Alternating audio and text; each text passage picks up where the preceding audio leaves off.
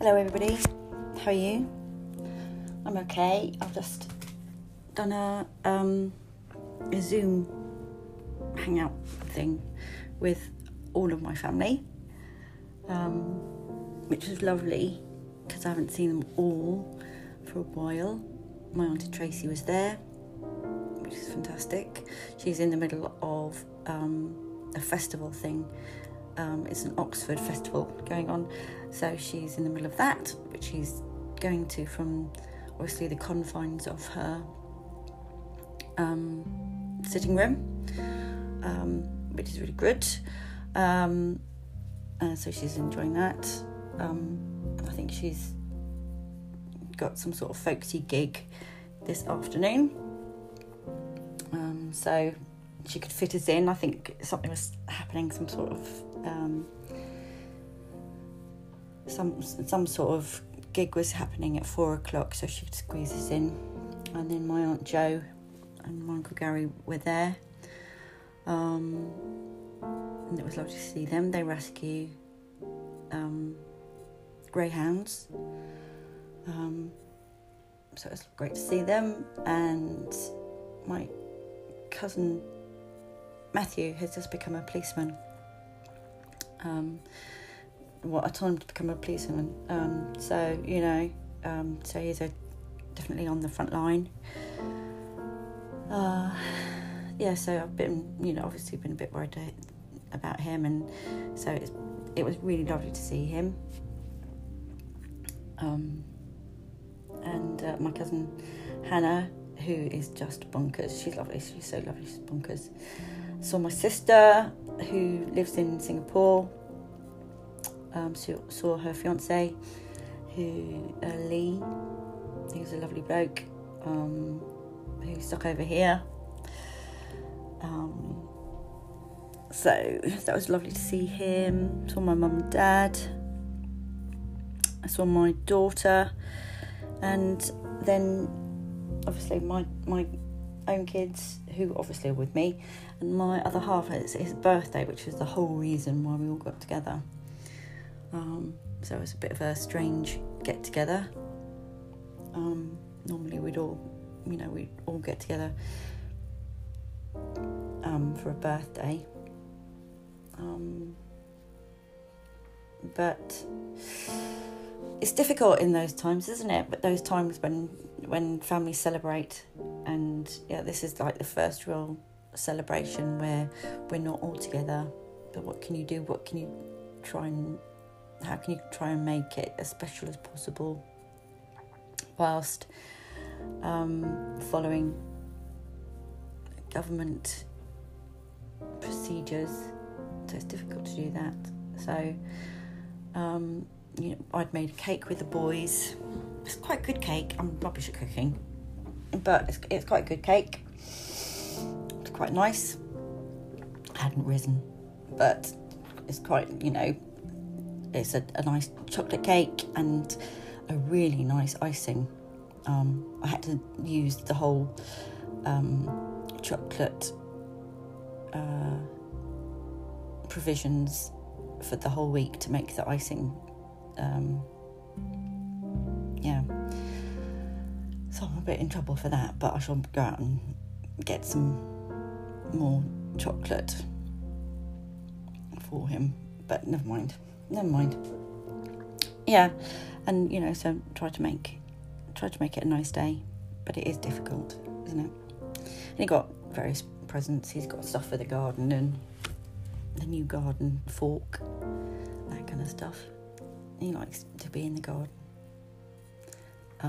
So anyway, and I'm sure that you lot will have various, you might have birthdays and you'll have the same kind of experience, and you'll either be trying to make your birthdays as good as possible, or you'll be making one of your family's birthdays as good as possible, so you'll have the same kind of experience. It's tough, but it's what we have to do. So Today, what are we looking at? Today we are looking at Sonnet 21. So, Sonnet 21, we're kind of moving away from the commissioned poems. And we can kind of see that as we read through them. You'll see what I mean. So, here we go. Here's the sonnet. So is it not with me as with that muse, stirred by a painted beauty to his verse, who heaven itself for ornament doth use, and every fair with his fair doth rehearse, making a couplet of proud compare, with sun and moon and earth and sea's rich gems, with April's first-born flowers and all things rare, that heaven's air in this huge wonder hems. Oh, let me, true in love, but truly right, and then believe me, my love is as fair as any mother's child, though not as bright as those candles fixed in heaven's air. Let them say more like that of hearsay well.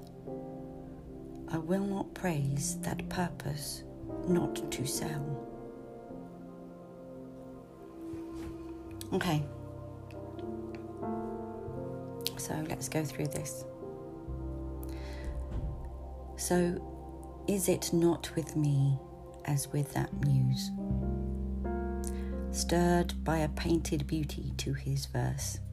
So I am not like that other poet who writes about a woman who's pretty because she wears a lots of makeup, who heaven for itself for ornament doth use. In his verses he compares her to heaven itself. And every fair with his fair doth rehearse. And in his verses he compares her to heaven itself and to every other beautiful thing, making a couplement of proud compare, with sun and moon, with earth and sea's rich gems, the sun, then the moon, the rich gems of earth and sea, with April's firstborn flowers, with the firstborn flowers of April, and all things rare that heaven's air in this huge rondure hems.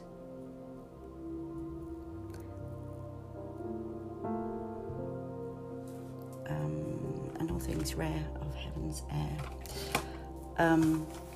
And all of the rest of the precious things on the face of the earth.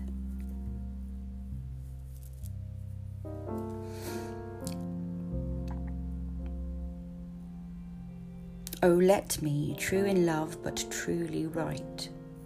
I love that. Oh, let me, true in love, but truly right.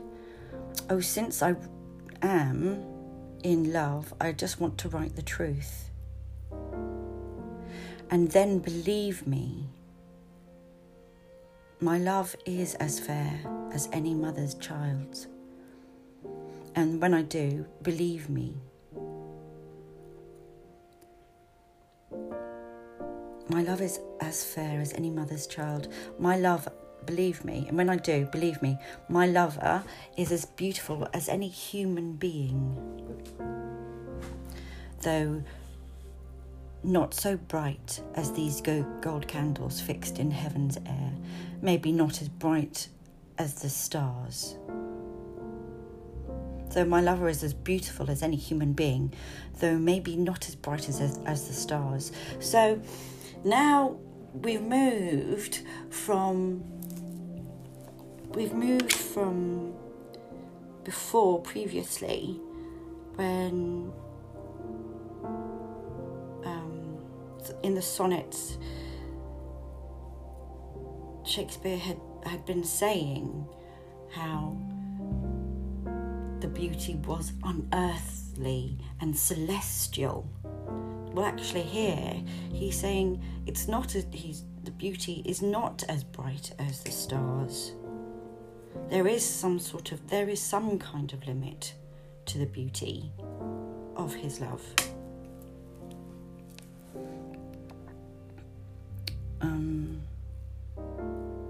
Let them say more that like of hearsay well. Whoever actually says, likes those love poem cliches, can say more. So if you like those type of cliched poems, those kind of over-the-top poems, that's fine. But I will not praise that purpose not to sell. I'm not trying to sell anything, so I won't waste time with praise. So this is a real indication that his poem, this sonnet, is not actually being commissioned. This poem is actually just a poem for a poem's sake. So I'm not trying to sell anything, so I won't waste time with praise. He's actually just writing about how lovely this person is and how in love he is.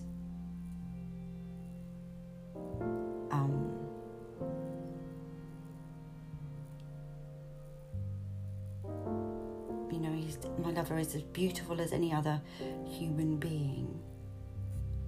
But he's not going to waste time with over-praise. Oh, let me true in love, but truly right.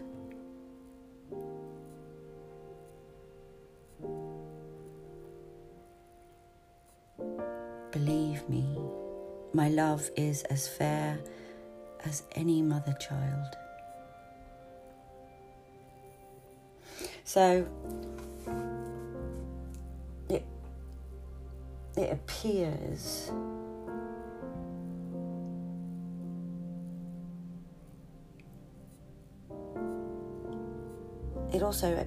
like from the last sign, I will not praise that purpose not to sell, that he doesn't want to sell, he wants to keep hold of whoever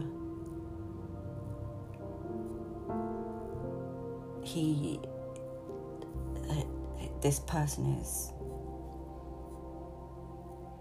So, and why exaggerate how wonderful this person is? So why go about bragging in exaggerated terms about how beautiful someone is when you want to keep them for yourself?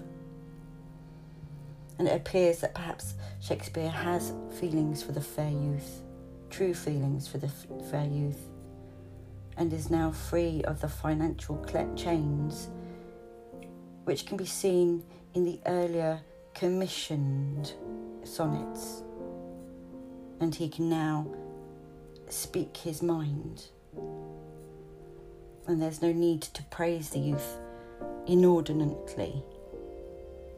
And so he can describe him as he is. And there's no need now for him to talk about him having to have a baby or wanting for him to wed a woman. He's not doing that anymore. He's just talking about his affection for the fair youth.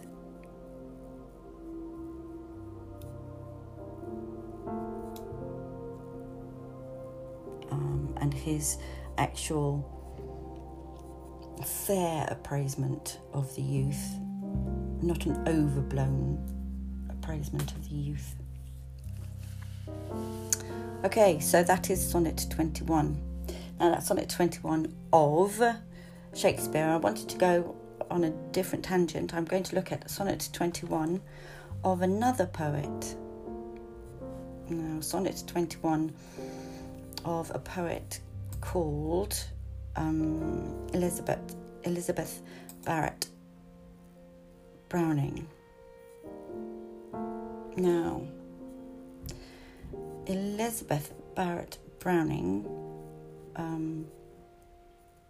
was the first of 12 children born to Edward and Mary in 1806. She was born in County Durham in England. Her father was a very possessive and demanding man, and he rigidly controlled their lives. And although she never received any formal education, because why would she? She's a woman. She did love to read, and by the age of 8, she had learned to read Homer in the original Greek and had begun to write poetry. In 1819, her father had actually printed 50 copies of her classic, The Battle of Marathon, which she had written. Elizabeth's youthful happiness did not last. In 1821, she suffered from a nervous disorder that caused headaches, weakness and fainting spells. And she fell with a saddle on top of her, which damaged her spine. And when she was 20, her mother became fatally ill. Her father also lost all of his wealth.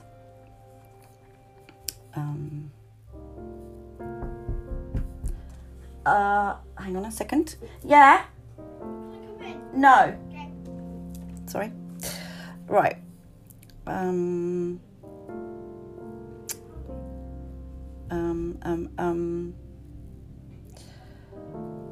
In 1938, Barrett and her illness, Barrett's illness got worse, and she relocated to a seaside resort for her health. And her favourite brother, Edward, stayed with her. 2 years later, Edward drowned after a disagreement with Elizabeth. She's not doing very well with her friends, is she?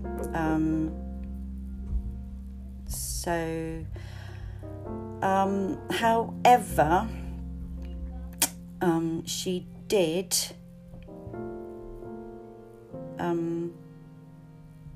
begin a love affair with a guy called a poet called Robert Browning, and she was 6 years his senior. And because Elizabeth's father had forbidden any of his children to marry, they were secretly married on the 12th of September in 1846. And in anger and frustration, her father refused to ever see his daughter again. Nice. So she wrote quite a lot of poems and sonnets, which are very famous. We'll talk about a couple of those. And on June the 29th, 1861, she died quietly in her husband's arms with a smile on her face. So, with the sonnet that we're going to talk of is from her Sonnets from the Portuguese, and it's a progress out of despair into hope, and finally joy can be traced in her letters to Browning in her sonnets from the Portuguese, written during their courtship, which is what old people used to do, expressing her love for him. And the world-famous romance line, How do I love thee? Let me count the ways, comes straight from these sonnets. I'm sure you will have heard that line, how do I love thee? Let me count the ways. People often mistakenly think that is from Shakespeare. So, Sonnet 29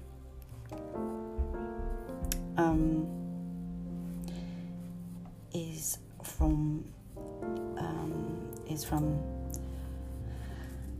that we're going to be discussing is from Elizabeth Barrett Browning. Okay, so say over again, and yet once again over again, that thou dost love me, though the word repeated should seem a cuckoo song, as thou dost treat it. Remember never to the hill or plain, valley and wood, without her cuckoo strain, comes the fresh spring in all her green completed.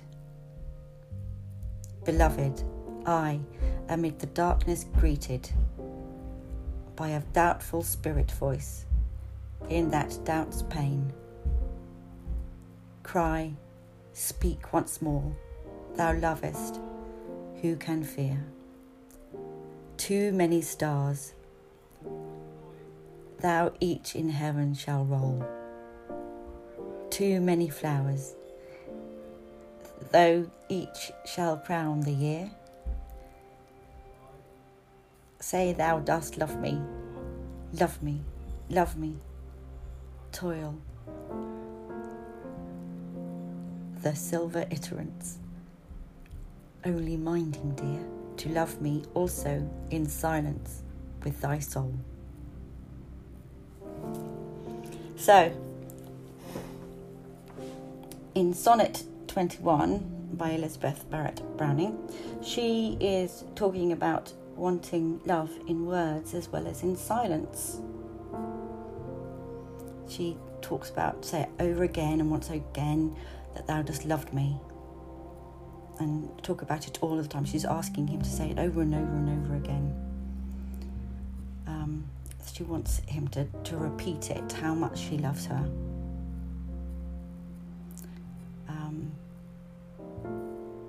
And then she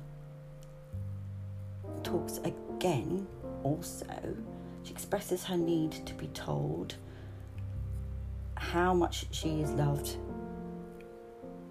She's obviously quite needy, I think, but she obviously feels the need to be told several times that she's loved. And at the end of the poem, she describes how she also wants his love to be shown in silence. So it's also in actions that she wants to see his love. And say thou dost love me, love me, love me, toll the silver iterants, only minding dear, to love me also in silence with thy soul. And so that is, it's total love, isn't it? Total and utter love.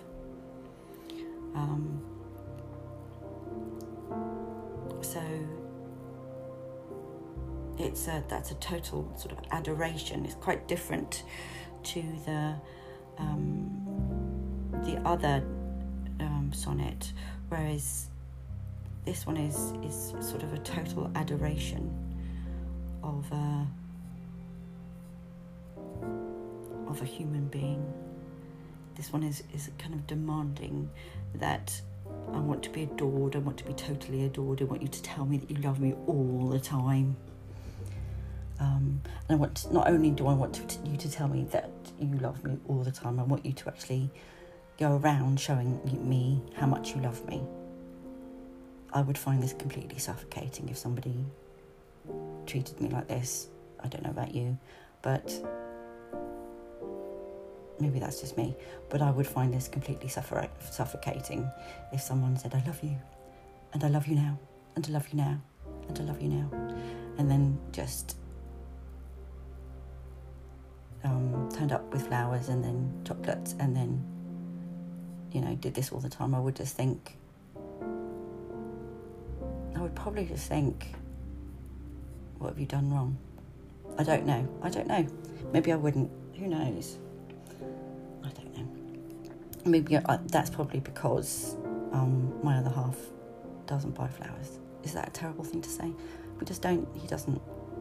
I do love flowers, and I tend to buy them for myself. But I think that total over the top